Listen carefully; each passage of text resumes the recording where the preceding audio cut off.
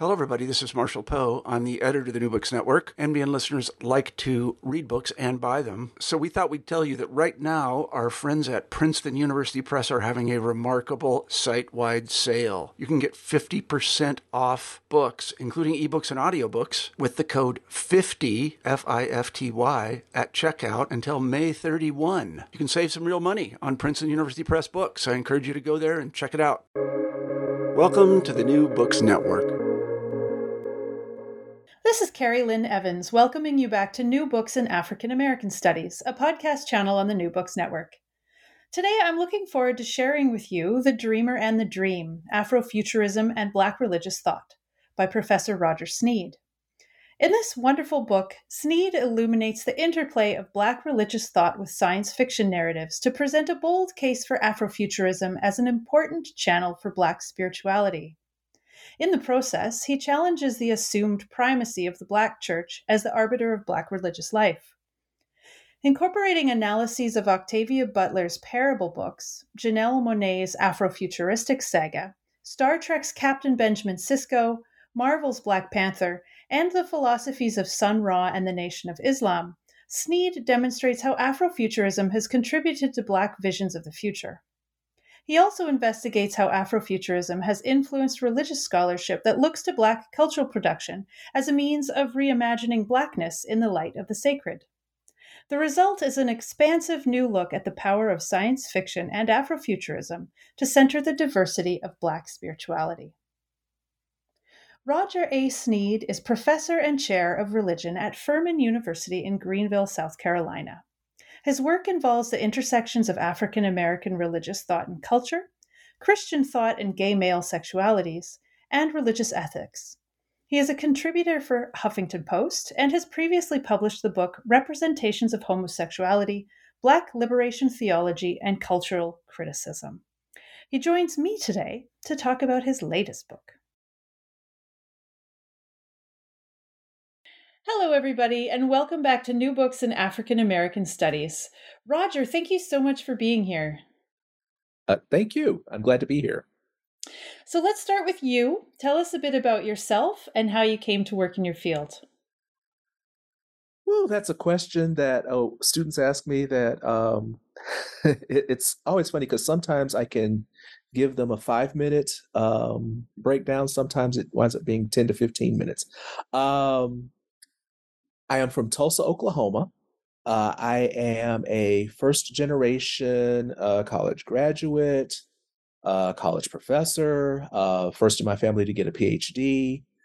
I came to the field of religion, as I joke with my students, that I kind of fell ass backwards into it, in that I was going to go to law school. I wanted to go to law school and be on the Supreme Court by the time I was 40. I guess I didn't realize that the difference between 20 and 40 wasn't that much. I came to the study of religion because when I came out, it didn't go over well with a lot of people. I was conflicted. Everybody else was conflicted. I was going to a charismatic non-denominational church at the time. And I'd gone to church one night and this prophetess had, prophesied over me or whatever. And I took that as a sign that I was ex-gay. But that didn't last too long. So I decided I don't know much about religion, so I need to go study religion. So I was like, all right, I'm going to get a master's of divinity, and I having really any idea what that meant.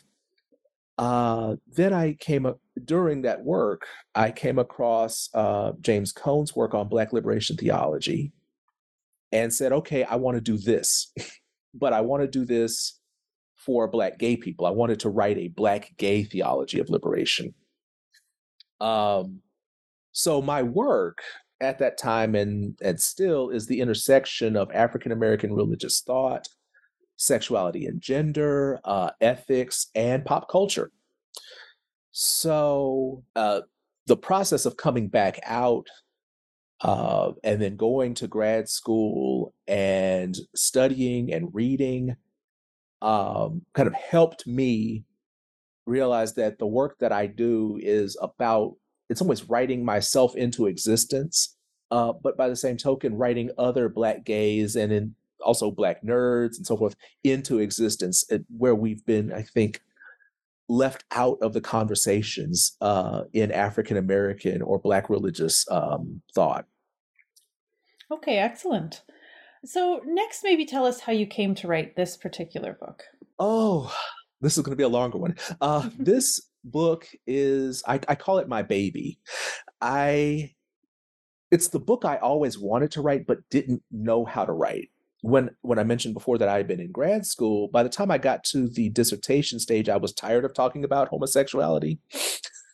So I said to my advisor, you know what? I've gotten the answers that I think I wanted. I want to write my dissertation on science fiction and ethics. And he said to me, you're not going to get a job with that. And he was right, because in the early 2000s, writing about the intersections of religion and pop culture were largely kind of fringe texts that you would see them published not by the major publishing houses in religion. You might see one or two, but those would really have to be theoretically sound or thick texts.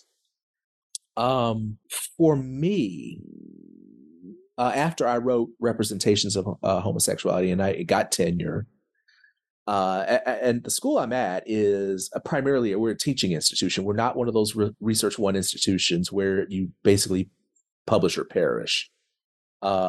So I got tenure and wondered if I even had anything else to say. It was after Trayvon Martin, after Michael Brown.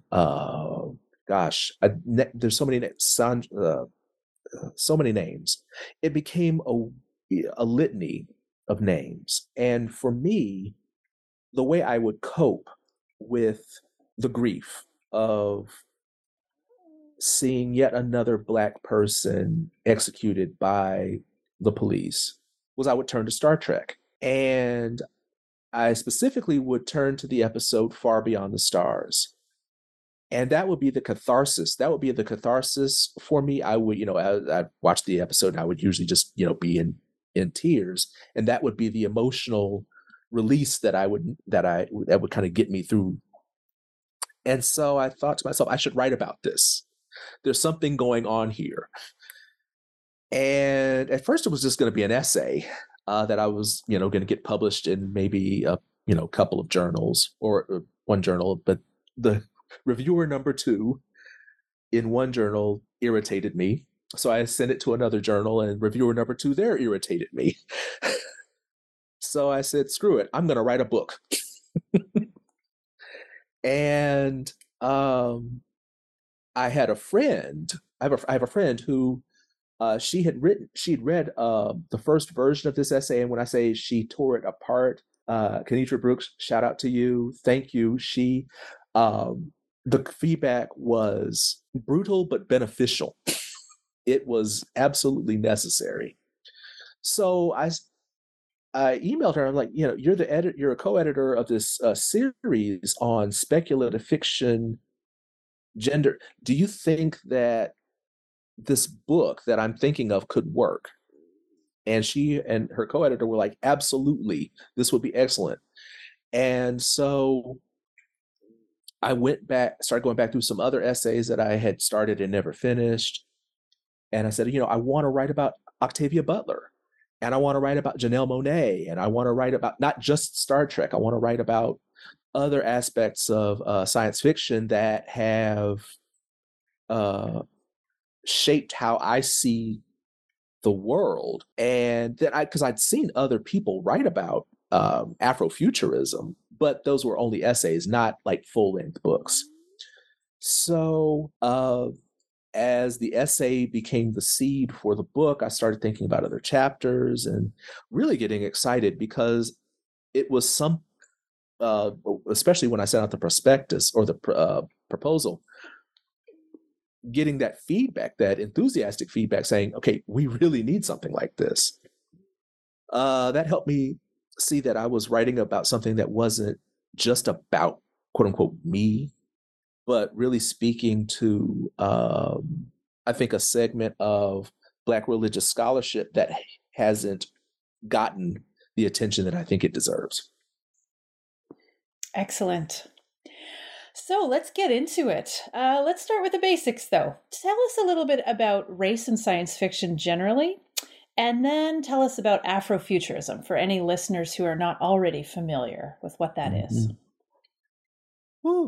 Race and science fiction. I think, if to sum it up, it's pretty sad that, for example, people who aren't really versed in science fiction will are critical of the representations of race in science fiction will often turn to something like Star Trek and say, look how badly race is represented in Star Trek.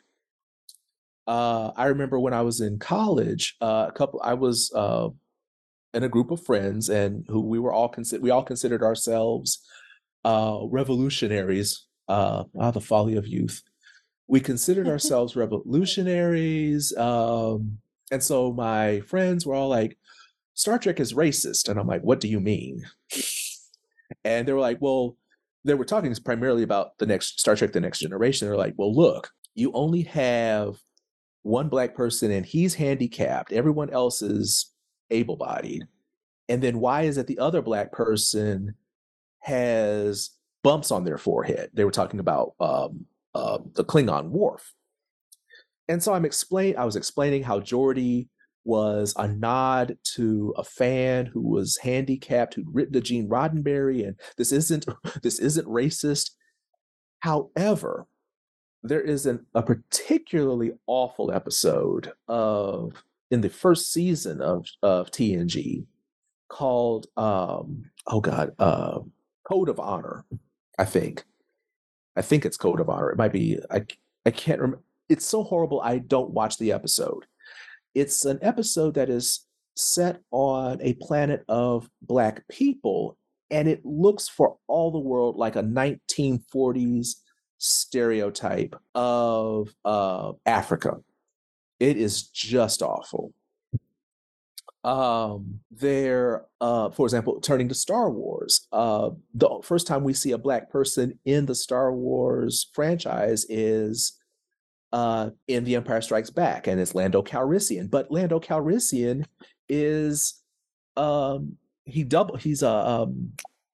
betrays the rebellion to the Empire. And if you look at sci-fi in the 80s, you might see maybe one Black person in a sci-fi movie, and if it's a sci-fi / horror movie, they usually die or are minimized. I mean, even going back to Star Trek, the original series, Lieutenant Uhura had way more lines in the first 2 seasons, but by the time it got to the 3rd season, she was essentially reduced to just saying, "Hailing frequencies open, Captain." She might have had, I think, maybe one episode where she actually had more than a few lines. Race, or we might even say racism in science fiction, is such that when you're looking at who's producing the sci-fi, if we're looking at the sci-fi of the 80s and the 90s, it's largely white heterosexual men. And so you almost don't want them to say anything about race. But the problem is with those explorations of race and racism that you might see in science fiction of that day, often fairly, how shall I put it, fairly monochromatic. Like, even now, one of the criticisms of Star Trek is that when the Enterprise or any other ship goes to a world, the people of that world all look the same. That there's no real differentiation among the alien of the week. So race in science fiction, I would argue, often reflects the racism, particularly of the United States, that we tend to engage in a kind of monolithic approach to race. And so I think that shows up in things like Star Trek, shows up in Star Wars, shows up in a lot other sci-fi. I think TV series like Babylon 5 try to get at racism, but even then, the alien races all look the same. They dress the same. There seems to be no differentiation among these quote-unquote alien races. So race in science fiction is a huge problem. It's a huge problem. And I think Afrofuturism is not trying to so much correct that problem as it is to say, what if we're doing speculative fiction, be it sci-fi, horror, fantasy, with Black people doing the writing or the production, and Black people being center stage. Afrofuturism, I tend to go to Yatasha Womack's description of Afrofuturism, where she says that if you were a Black kid and you watched Star Trek or Star Wars, or you read a comic book and you didn't see Black folks in it, and then you went about trying to do something about that, then you're an Afrofuturist. So that's kind of, to me, a more expansive approach to Afrofuturism. I'm seeing particularly Black religious scholars now trying to talk about Afrofuturism as a system of thought. And I tend to get a little nervous about that, because if it becomes a system of thought, then it can become monolithic. I think in some ways, in the conversations about that, I wonder if I'm starting to contradict my own self when I'm writing about Afrofuturism. I get, or as my advisor called me, iconoclastic. I get a bit nervous when I see people trying to build the fence, if you will, around Afrofuturism.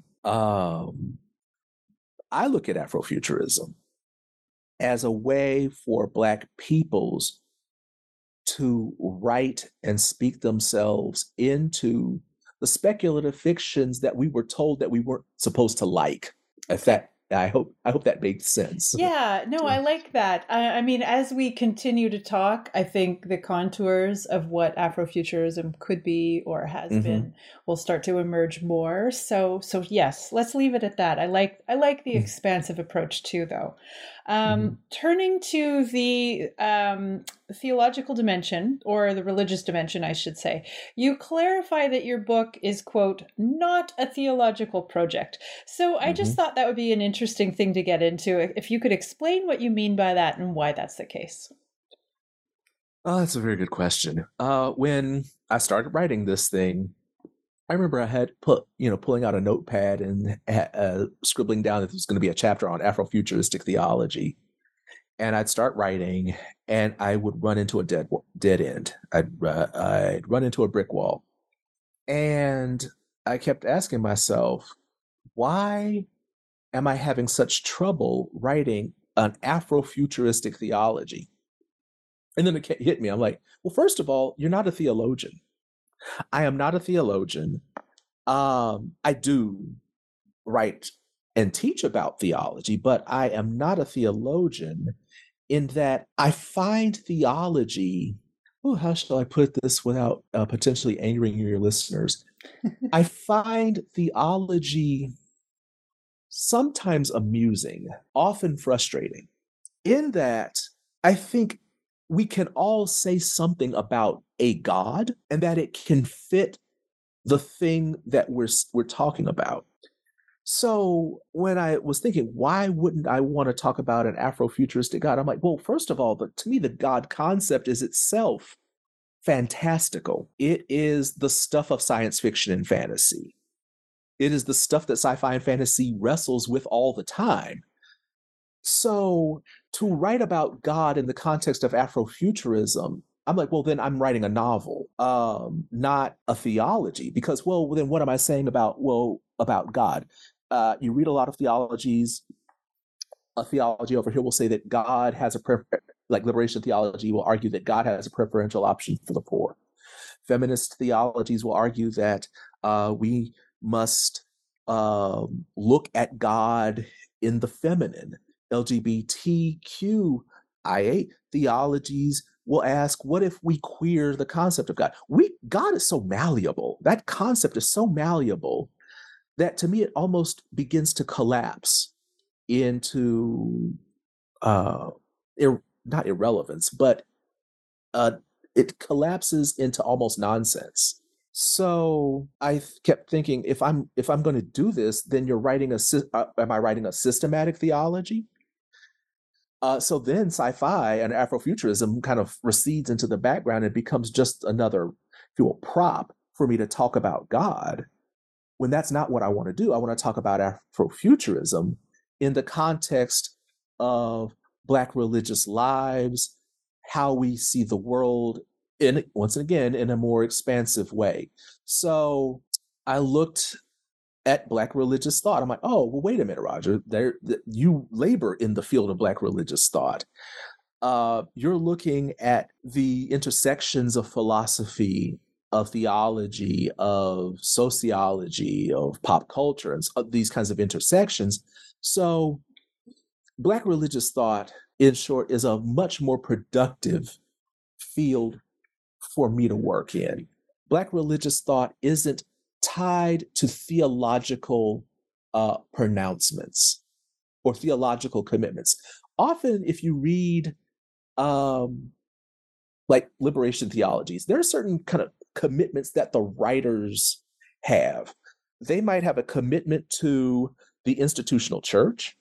They might have a commitment to their knowledge or memory of the church, or of how they believe God works in the lives of the dispossessed. I don't hold those commitments. And so it also becomes a question of who's my audience. If I'm writing a theology, then my audience is narrowed. It becomes narrowed to a set of scholars and laypersons who are really committed, once again, using that word, committed to, I would say, doctrinal and ecclesiastical commitments. And not being a Christian, describing myself as an agnostic, I don't hold those commitments. So it was, I guess, two things: me writing about my own kind of commitments, but also the question of who is the audience that I want to read this. And for me, I think Black religious thought casts a wider net than theology. Excellent. Okay. So your next two chapters examine a couple of female Afrofuturists, Octavia Butler and Janelle Monáe, whom you call, quote, architects of intersectional Afrofuturism, in that their works intentionally center non-gender conforming Black women. So let's start with novelist Octavia Butler. Tell us a little bit about her body of work, assuming that there's some folks out there who are unfamiliar with her, and how you see her work contributing to your ideas. When I got to grad school, I had not heard of Black people writing science fiction. So when I was writing my dissertation, I came across Samuel Delany, who is a Black gay science fiction writer. Both Samuel Delany and Octavia Butler are considered, if you will, the godparents of Afrofuturism, in that both Delany and Butler are the first Black folks who were publishing science fiction. And we're talking like in the 50s, 60s, and 70s. Octavia Butler comes along later into like late 70s. Her work, not just in the book Fledgling, which is this book about a Black vampire, but I then turned to The Parable of the Sower and The Parable of the Talents, where the primary character, Lauren Olamina, is not your typical protagonist. She's not necessarily a likable character. But nevertheless, the work that this character is doing in this book is creating a new religion called Earthseed, leading people through, if you will, a veritable wilderness, i.e. this wilderness of Northern California during what we would characterize as an apocalypse, or if you will, a slow-moving apocalypse. So Butler's work generally situates Black women at the forefront, does not engage in a kind of heroic. The characters are multi-layered, they're multifaceted. They're not necessarily the kind of people, well, they're not bad people, but they're people who act human. There are people who are human, who make mistakes, who can be petty, can be selfish, can be loving, can be kind. Um,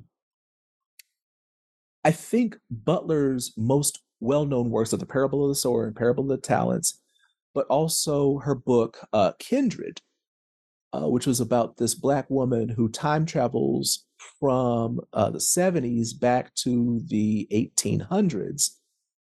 I haven't read the book.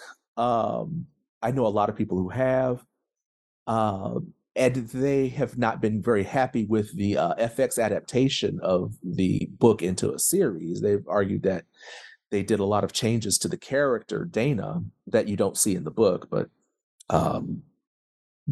but people are drawn to, I would say, drawn to her work because it's the kind of science fiction that says, if this happens, then that will happen. She's not the kind of she's not the kind of writer who does a lot of science fiction. She's not writing space operas. She's not writing grand epics about empires and so forth. A lot of her work is really personal.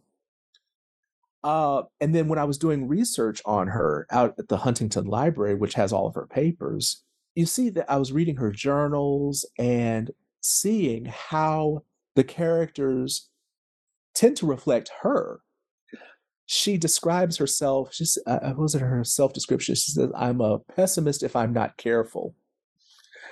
I think she might even have described herself as a recovering Baptist.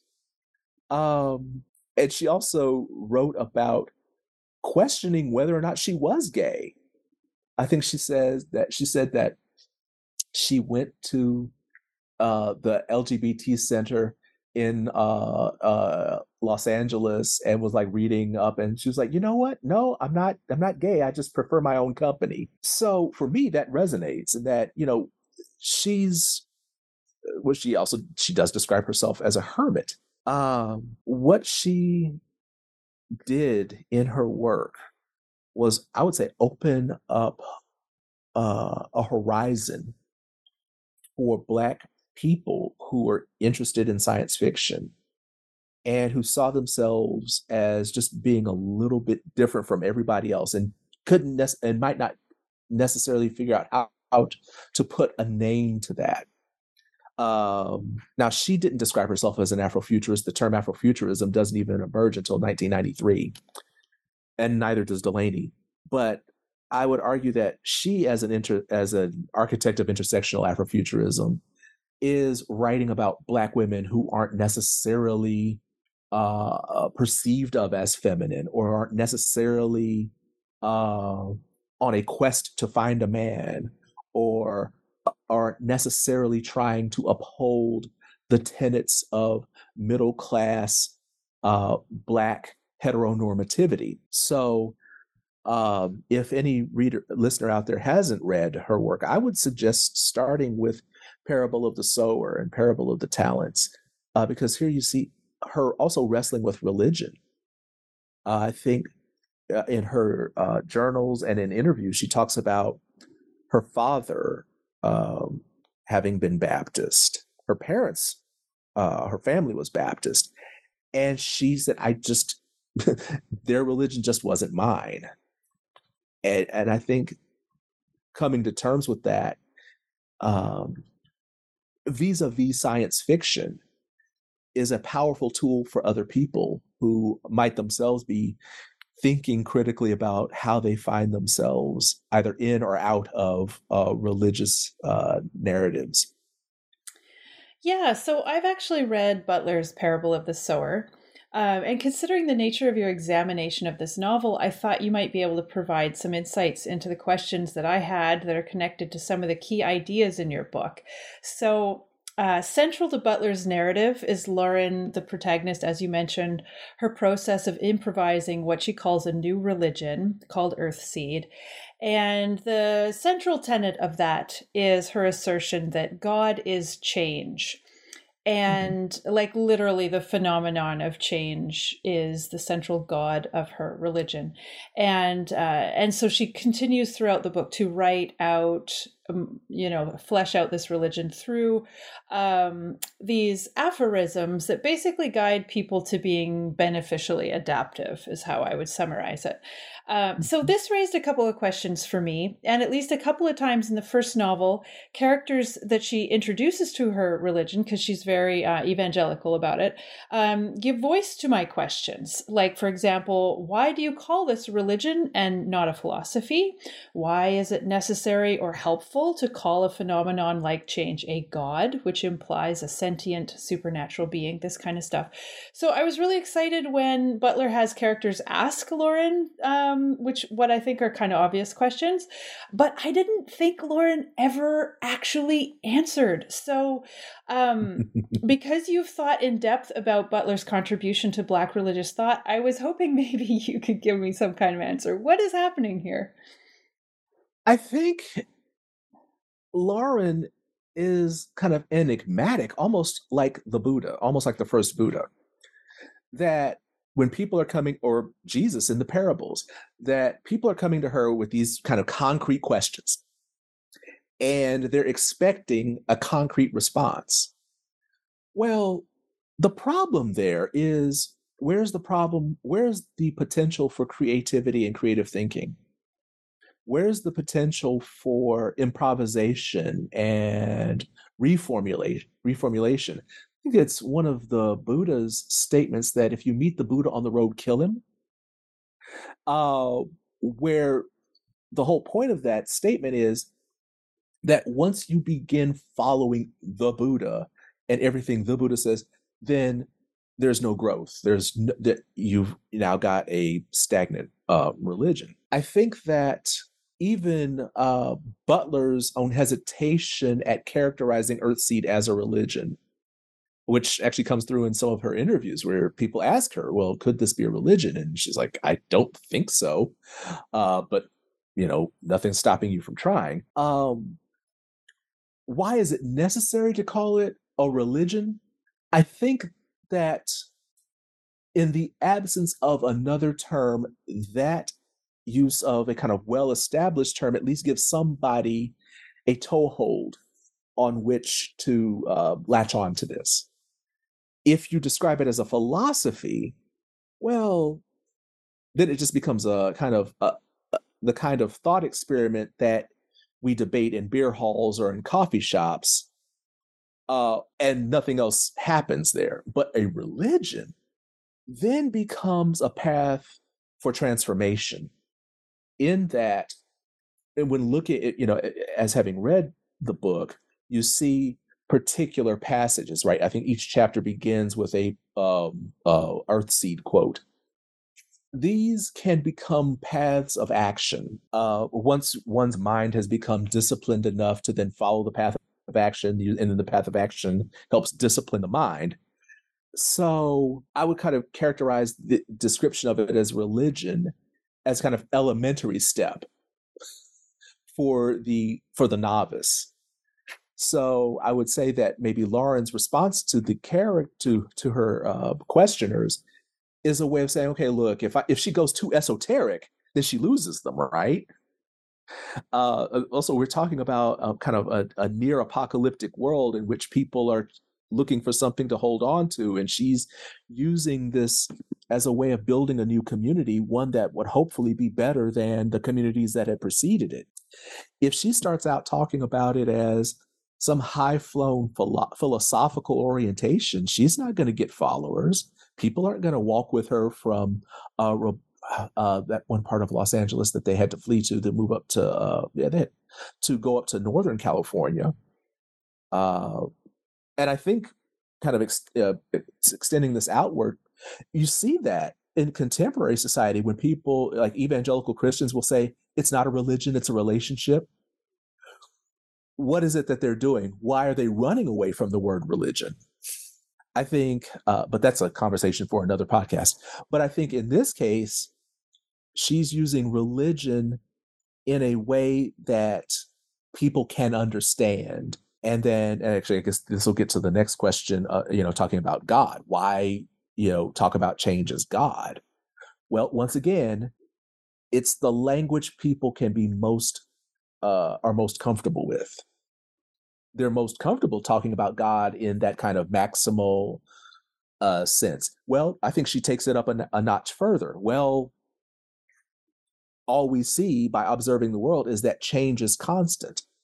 We observe the universe, we observe nature, we observe our own selves, our bodies, and our temporary existence, and see that change is the one constant in the universe. And if we talk about God as being constant, then that too is God. So, and I think it's helpful, at least for Lauren, also for maybe Butler, and for people like me reading that, to move away from the way in which we've gendered God, we've anthropomorphized God, that God cares. Well, does God care? I mean, this is itself kind of an answer to the question of evil.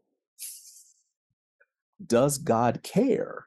So, and I think in some ways, referring to God as change helps us deal with the problem of evil by recognizing that chaos or entropy is part of change. And so we maybe shouldn't curse the change, maybe embrace the change and be, as you pointed out, adaptive to the change.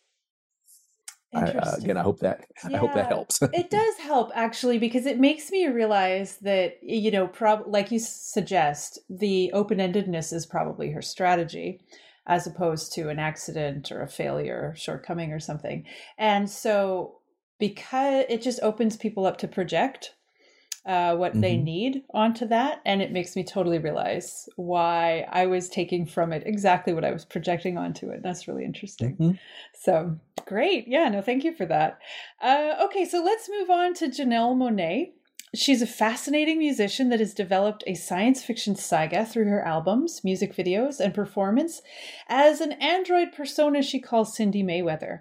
So get us up to speed on all this, and then perhaps you can explain why you see her work, and again, another lovely quote from you, as performing liberated queerness, and also through that subverting heterosexism, homophobia, white supremacy. So yeah, tell us about her. Okay, so I encountered Janelle Monáe, like her debut song was called Tightrope. And I watched the video for this and I'm like, who is this little woman in this black and white tuxedo giving me all this James Brown? And she's dancing and she's giving me James Brown, she's giving me psychedelic, she's just serving all kinds of like George Clinton, James Brown, and just calling back so much of prior funk, but also in this kind of weird sci-fi saga. And so I began listening. I went back and bought her EP, which was called, I think it was called Metropolis. Metropolis. It's the second album. Metropolis, The ArchAndroid, The Electric Lady, and her latest album, Dirty Computer, are all part of this kind of saga about this Alpha Platinum 9000 android, Cindy Mayweather, who falls in love with a human, and Anthony Greendown. And now a lot of the songs are kind of loosely tied to this ongoing saga or this android persona.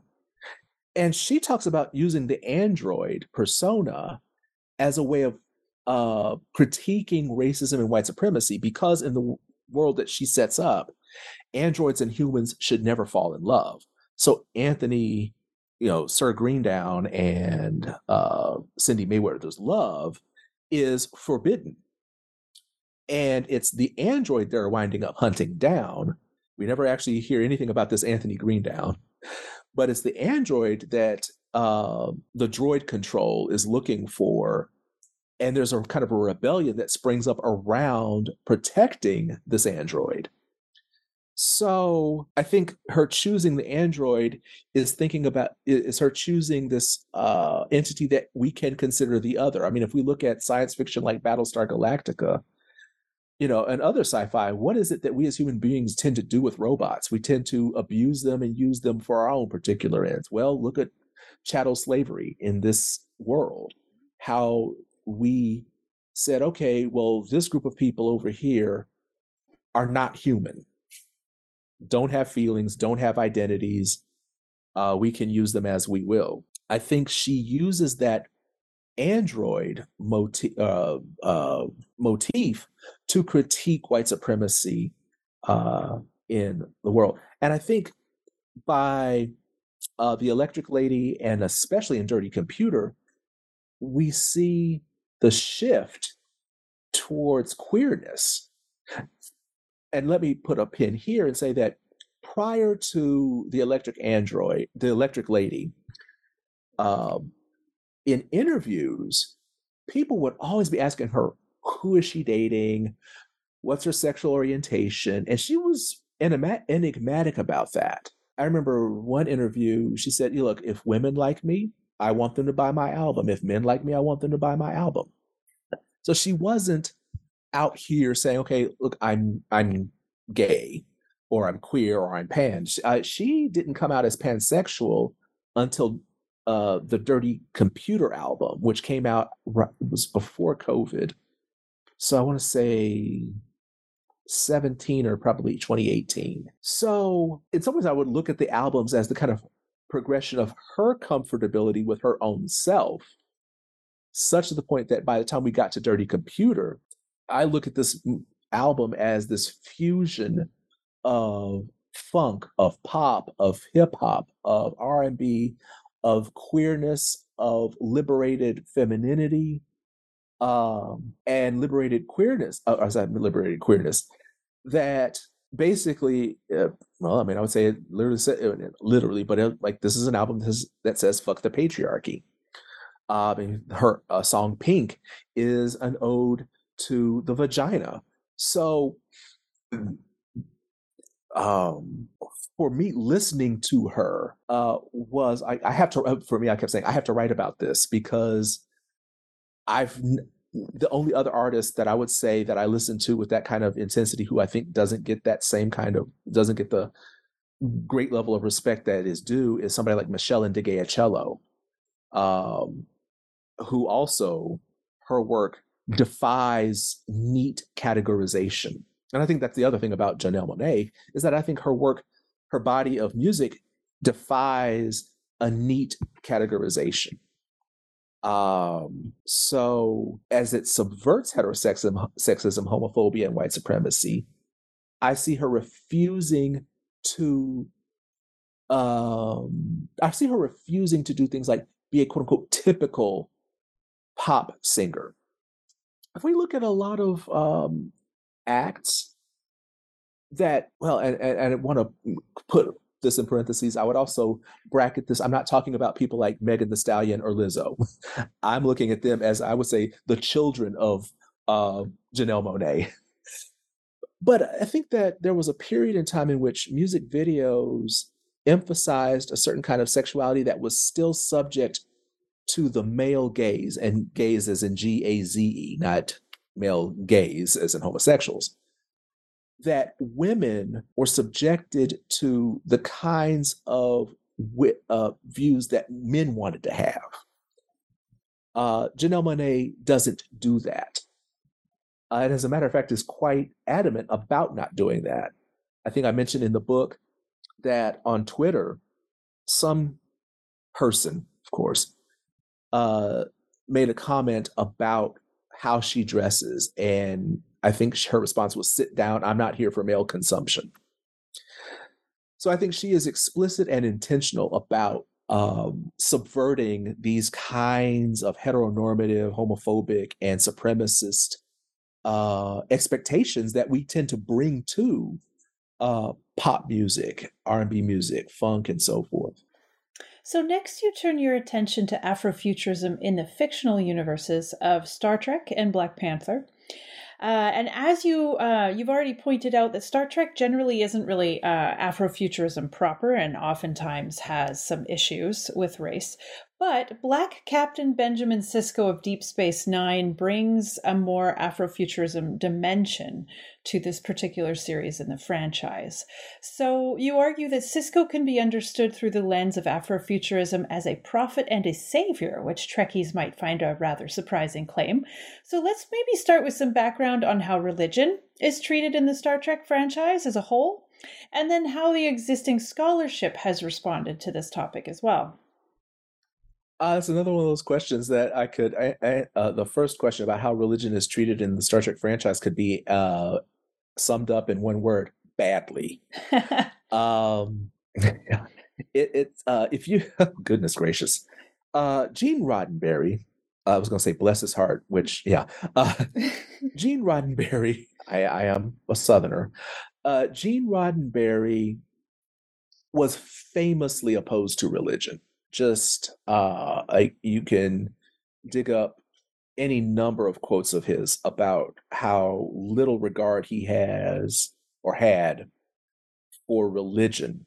So in Star Trek, like in the original series, sometimes the alien of the week would try to pass itself off as a god.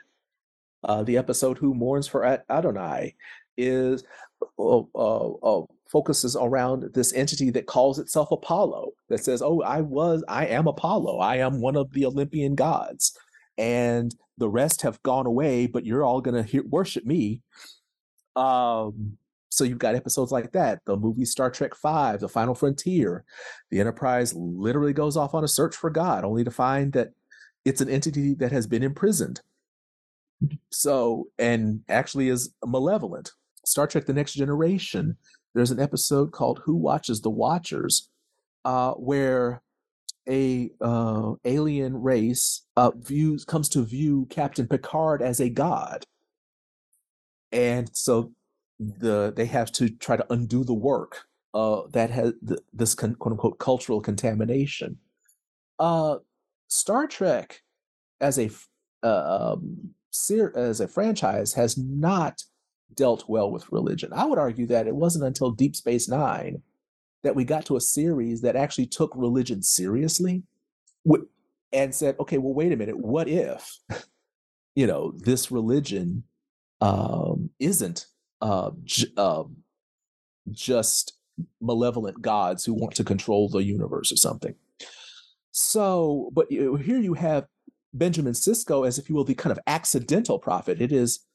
He's not Bajoran. It's the Bajorans who worship these entities that live within a wormhole. And for them, the emissary to the prophets was always going to be a Bajoran, not a human being. So Sisko, and Sisko himself, being a Starfleet officer and being a member of the Federation, is at first absolutely reluctant, as opposed to being called the emissary to the prophets. So, and there are several episodes within Deep Space Nine. I would actually recommend, if anybody has not watched Star Trek DS9, watch the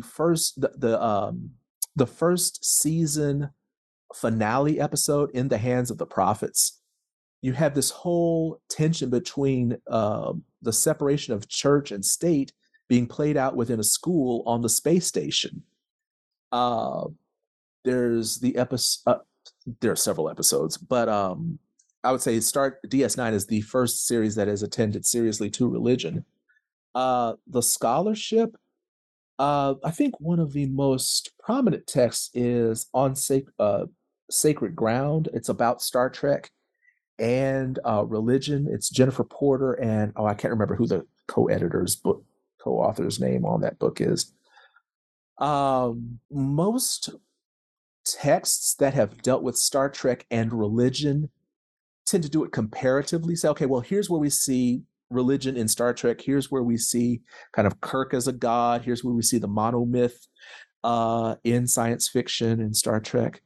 But of course, they tend to write about all of Star Trek.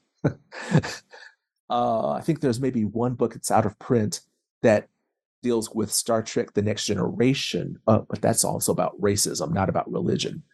I think some of the more popular books tend to write about Star Trek and philosophy, or how might we think about Star Trek as part of religious discourse. But I would say that scholarship about Star Trek or sci-fi in general and religion is growing. Again, I think we're in a period now where science fiction is being taken more seriously than, say, even 10 years ago. Well, that's good to hear. Um, so, as you argue, DS9 is a departure from its predecessors in some significant ways. So, tell us first about this and then how you've come to understand Sisko's significance as an Afrofuturist figure, as a professor and savior figure, at least in one episode in particular. Yeah, tell us about that.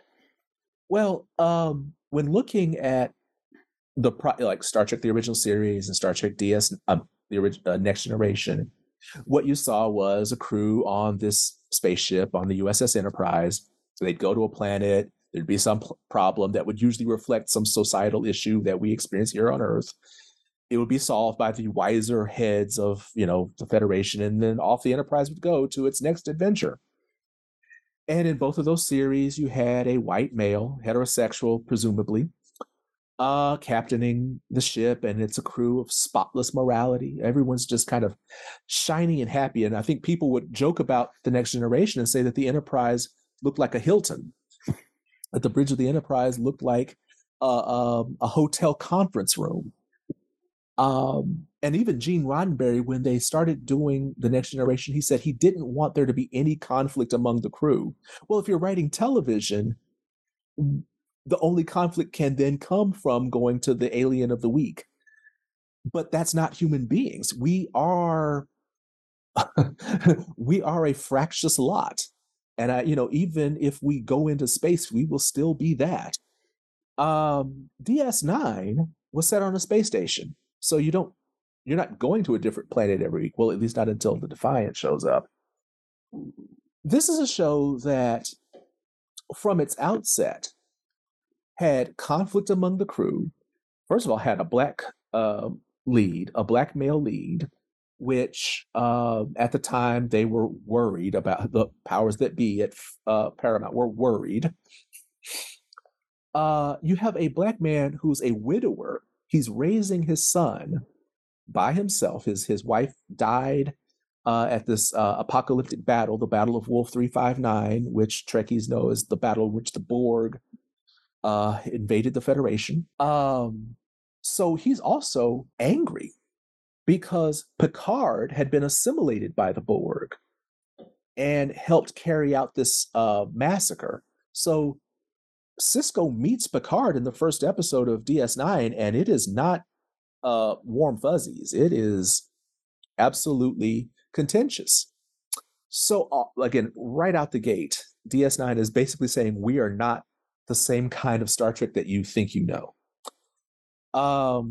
By the episode Far Beyond the Stars, Sisko has, and this is the sixth season of the series, Sisko is not fighting his role as an emissary to the prophets. He's in some ways embraced it. He's embraced it, even if it makes him somewhat uncomfortable. And I think here we have a series in which not only do you have a black male lead, he's a prophetic figure for an entire alien race. Neither Kirk nor Picard would be such a thing. Further, Sisko is basically the frontline leader in the war against the Dominion. He's a multifaceted character. He himself, again, he's human. He's impatience, anger, joy, sorrow, so forth and so on. I think another significance here is this. In this show, we see 3 generations of a black family. We see Sisko's father, Joseph Sisko, Ben himself, and his son, Jake. And we see that they're a loving family. And we see that, not that they don't get into disagreements, but that Sisko, who is not a perfect person, again, there's a whole episode where Sisko tricks the Romulans into getting into the war.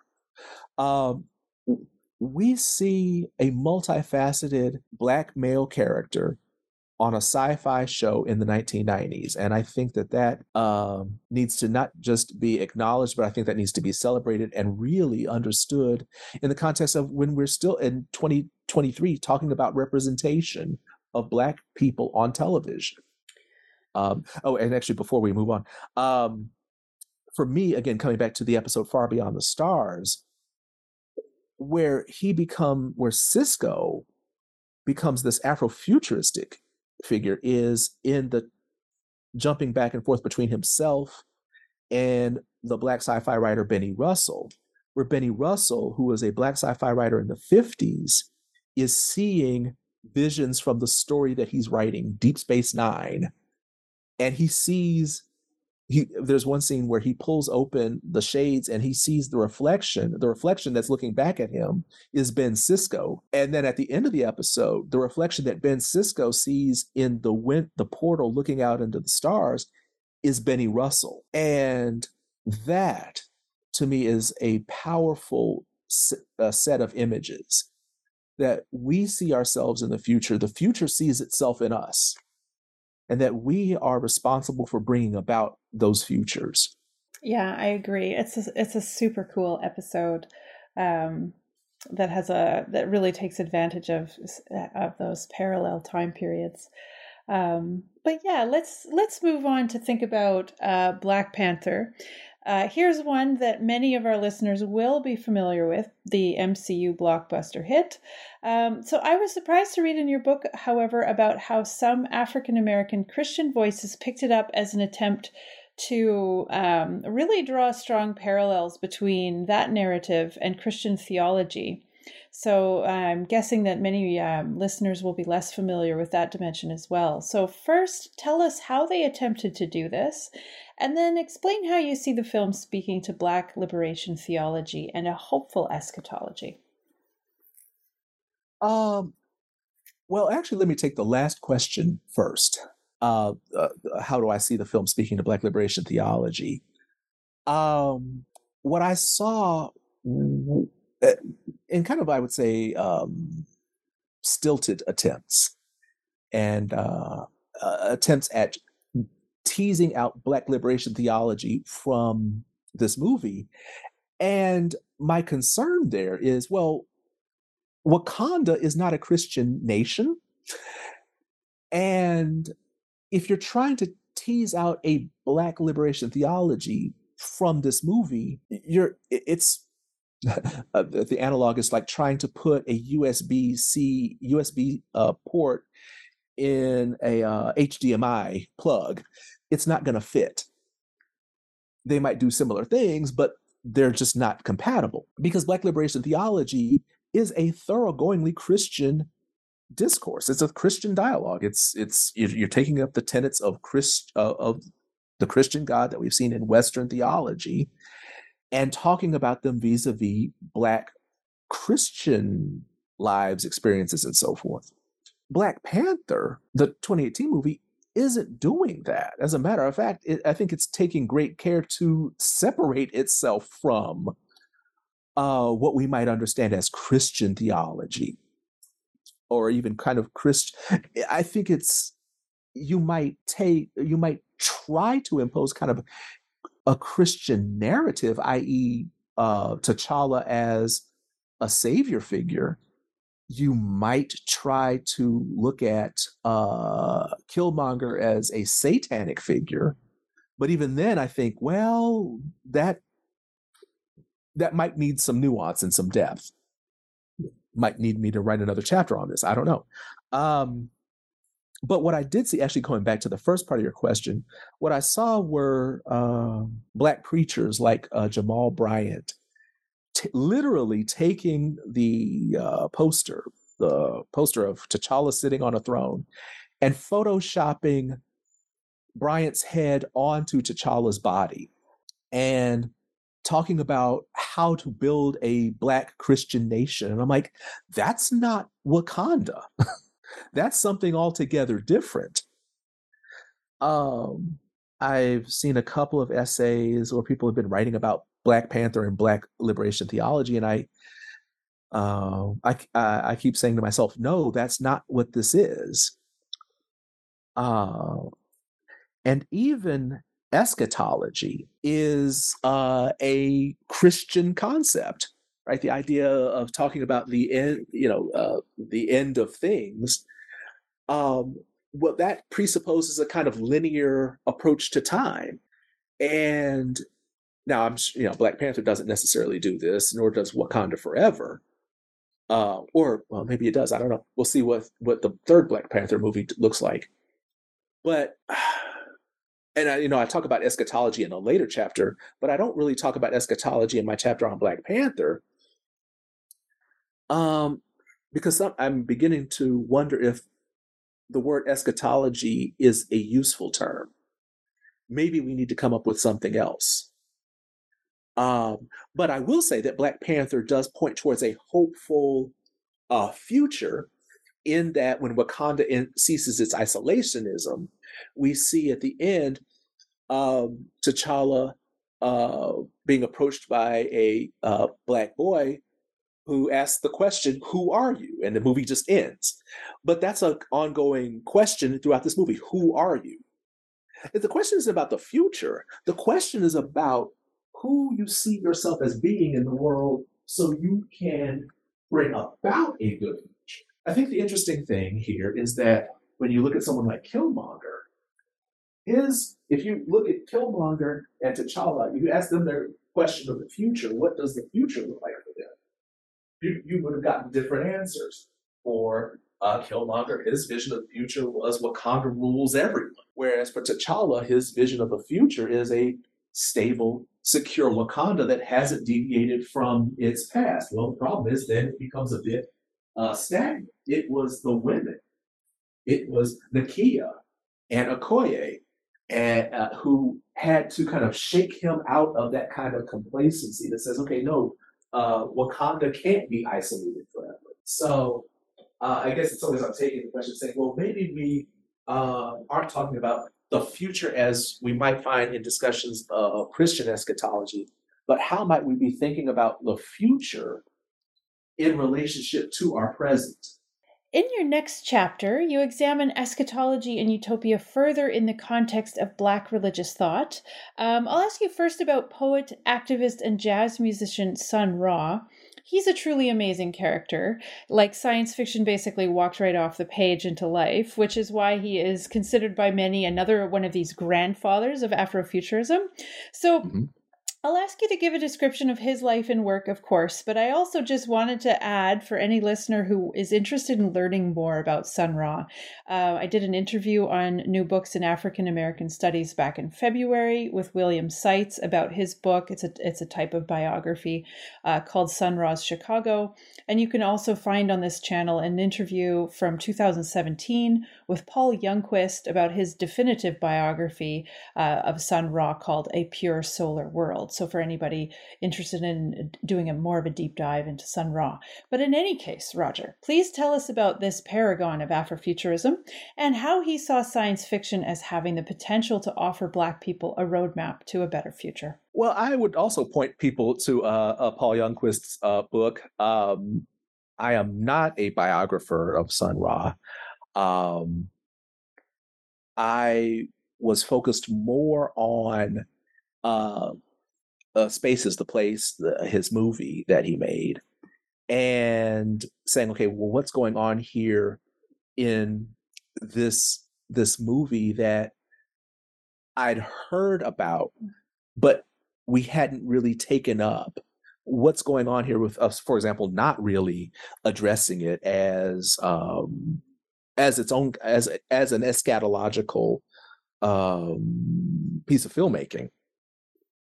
So when I watched it, I said, okay, it's interesting that when you watch Space is the Place, Ryan Coogler, the director of Black Panther, I'm like, okay, it seemed to me that he took a lot from Space is the Place and incorporated it into Black Panther. If you were paying attention, for example, Oakland being a setting, the Royal Talon being a kind of, or as when the kids refer to it as a Bugatti spaceship, the spaceships or the ships themselves being these kinds of stylized references to things like a Dogon mask or spaceships that generate music. I think Sun Ra's argument about music being a kind of healing speaks to a longer tradition within the African diaspora in which music is not solely for entertainment, but rather music is that which gives life. Music speaks to life, music speaks to death, music speaks to our hopes, to our fears, to the things that are constitutive of life. So Sun Ra, looking at America and saying, this place is almost irredeemable. We must be somewhere else. We must go somewhere else. So space is the place is in some ways kind of actually something I should have put in the book, an Exodus narrative. It's, well, we've got to leave this place. This place isn't for us. This does not bring life. So what he might have seen in science fiction wasn't in just science fiction alone. It was wedded to jazz, to how we produce music. And I would probably even be hesitant to say that, okay, let me think about this, that when we talk about like Sun Ra in relationship to science fiction, I think also we tend to get a little stuck talking about sci-fi as a kind of genre that is easily defined. I would say that Sun Ra uses elements of science fiction, but merges those elements of science fiction with, and we'll probably get to this in a minute, of the kinds of fantastical storytelling that we saw in groups like the Nation of Islam and so forth, that want to move beyond this kind of taken for granted world and then present a possibility in a way it's going to make you sit up and take notice. Because if he had just been doing jazz and singing about liberation, that's pretty much what everybody else is doing. But what's going to make him stand out? Talking about space being somewhere we need to be by using images. And I don't think it's an accident that when we see Sun Ra, we also see George Clinton and Funkadelic and Parliament. We also see Patti LaBelle and her group LaBelle. If you go back and look at the funk acts of the 70s, their outfits were inspired by science fiction. Their music was experimental. It was attempting to break out of the Motown mold or this kind of mold or that kind of mold and saying, no, we've got something else to say and we need to say it in a different way, a way that's going to catch your attention and make you think. So, for somebody like Sun Ra, music is supposed to also make you think. So literally, Space is the Place is that kind of eschatological hopefulness that says, okay, look, we Black people, we could be in another world. We may be from another world. We don't know. And it's that way of giving us a narrative when white supremacy has sought to destroy all hopes of a narrative. So, again, I look at someone like Sun Ra as helping create new narratives. So let's turn now to the Nation of Islam. You consider its mother plane as an example of a 20th century Afrofuturistic eschatology. But as you point out, it's not usually considered in this context. So if you would, tell us about the beliefs of this group and why you've made this connection. The Nation of Islam was a group called the Lost Found Nation of Islam. That what we understand as the Nation of Islam was actually reconstituted by Louis Farrakhan in the late 70s. But the Nation of Islam, much like a number of Black religious movements in the United States that are not Christian in nature, argue that the religion that Black people have had foisted upon them in this country is not theirs, that it is not going to liberate you, and that you must find something that will. Now, for the Nation of Islam, their argument is that Islam is the original religion of Black peoples. And as with any esoteric religious movement, you're going to have narratives that, to the uninitiated within the religion, will seem strange, absurd, odd, and so forth and so on. Elijah Muhammad, who is the founder of the Nation of Islam, argued that there was going to be some kind of great reckoning in which white people would be called to account for their sins, and that Black people would be spirited away from this wretched world. Now, using passages from Daniel, from Elijah, and so forth and so on, primarily from the Hebrew prophets, Elijah Muhammad argued that there was going to be this great plane, this thing that is more powerful than these so-called powerful nations. And again, remember, the Nation of Islam comes into prominence, international prominence, in the 50s and 60s. It had been around since 1931, but comes into prominence in the 50s and 60s, and is largely located within the major urban centers. And that's going to be where you're going to have contact between Black peoples from the diaspora, Black people meeting people who practice other religions or practice no religion whatsoever.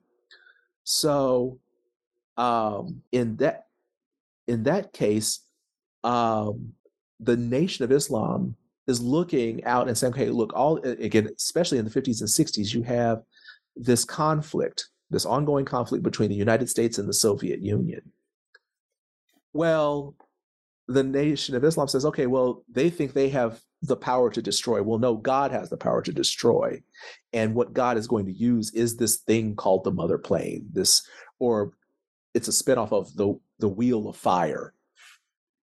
So you see this notion that God will break into history, will destroy the wicked, and will rescue the faithful.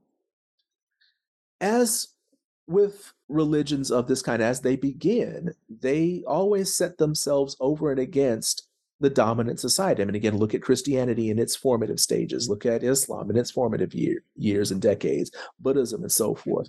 They set themselves over and against a society that they perceive to be depraved. And it is one of the kind of primary tenets of the Nation of Islam, is that American society is a depraved society, and that Black people must remain, if they want salvation, must remain untainted by white supremacy. So you have this mother plane, or the mother wheel, that becomes a kind of visual. It's a way in which the adherent, the person who's listening, can visualize this God breaking into history. Interesting. So the culmination of these explorations is your idea that because Afrofuturism tends to critique and revise Black religious experience, it can provide Black nerds or others with resources to find their way to a more nuanced religious home, somewhere between standard church and a vacuous spirituality. So you tie this closely to the notion of the Black subject as its own religious identity, as you put it. So I find these tremendously exciting ideas. Can you please unpack that for us? Well, as I've said before, I am an iconoclast. I am not a church person, or I was churched as a kid, but I'm not churched anymore. And as a Black nerd, or blurred, I saw science fiction as my way of finding myself or being in the world.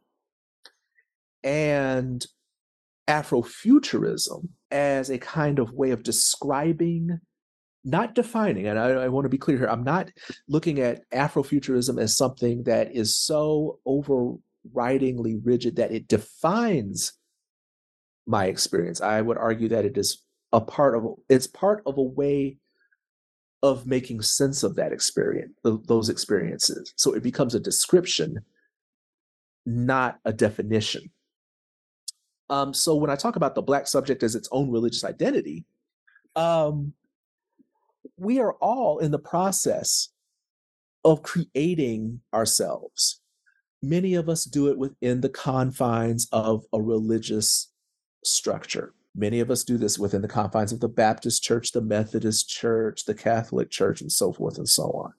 And for me, I'm like, well, what about those of us who aren't in those structures? What about those of us who might say, I have cobbled together my principles of life vis-a-vis Star Wars or watching Black Panther, which I am noticing a lot of people, especially now that Wakanda Forever is out, are saying, how do we talk about, for example, grief?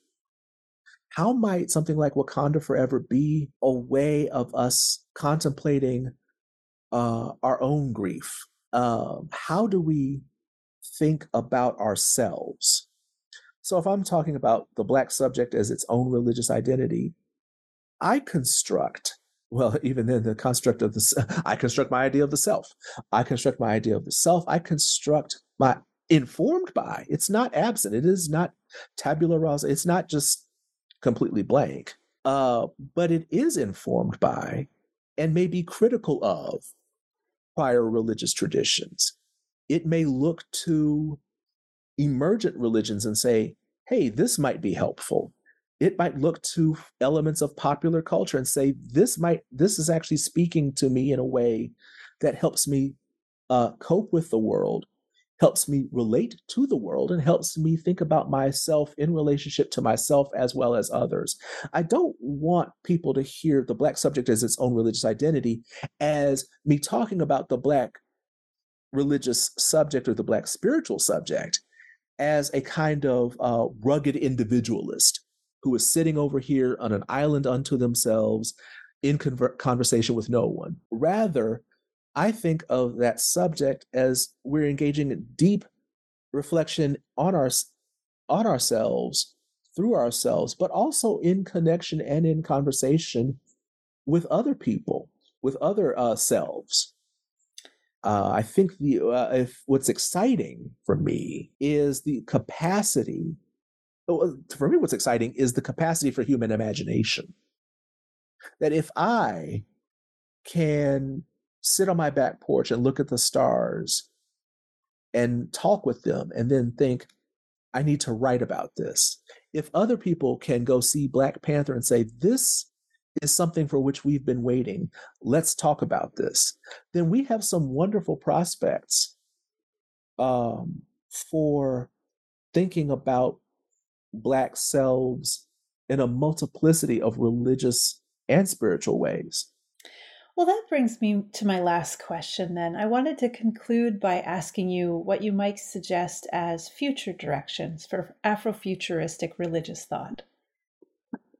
That is a good question. I guess the shorter answer is I don't know. The longer response, well, I would leave it to those who are fascinated by Afrofuturism. I think one thing I've begun to see that has begun to trouble me is a kind of one-to-one correlation with Afrofuturism and Afropessimism. And I think that that's dangerous.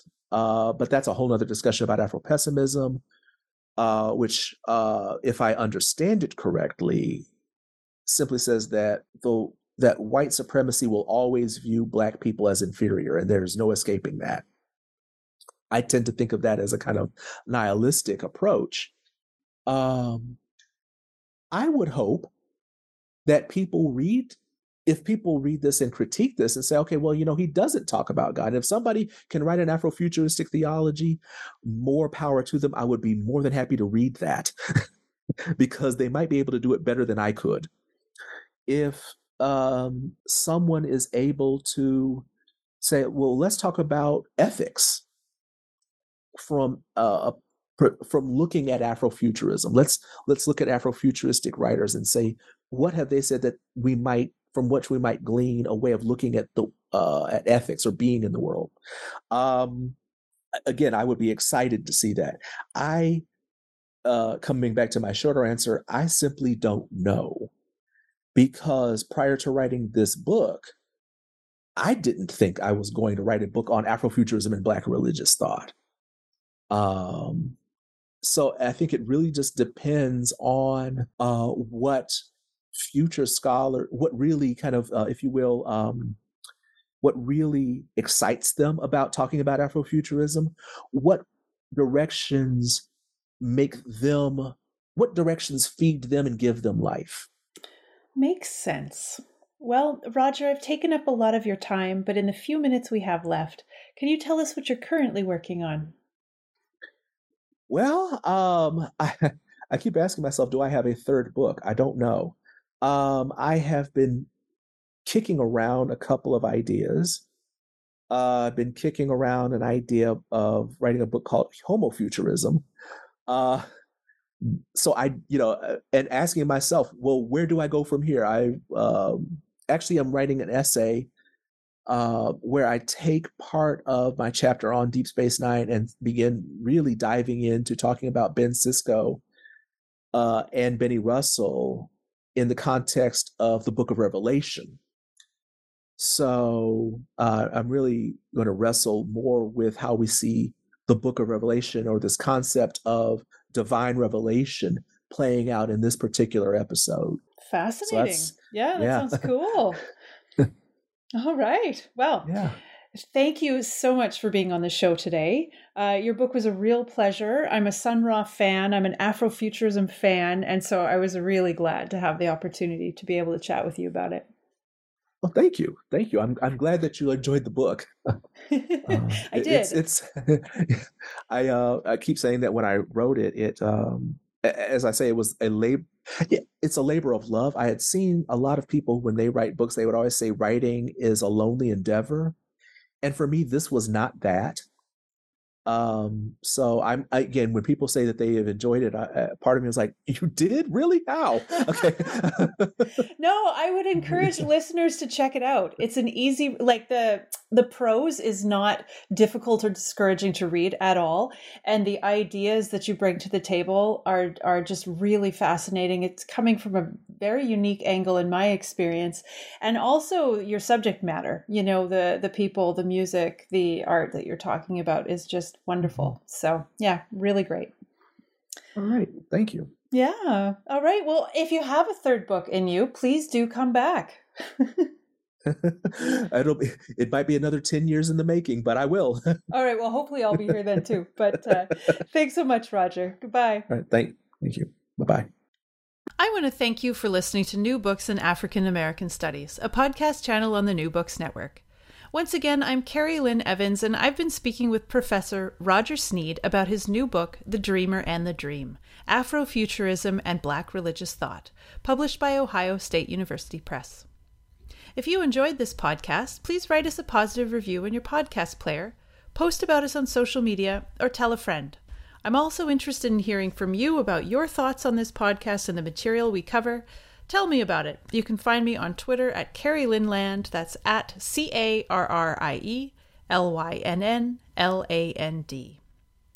Do you have a book you'd like covered on one of our shows? Contact us through our website, newbooksnetwork.com. Also, be sure to like the New Books Network page on Facebook and follow us on Twitter, where you'll see every time we post a new interview. In the meantime, I'll wish you an à la prochaine from Quebec until my next conversation about new books.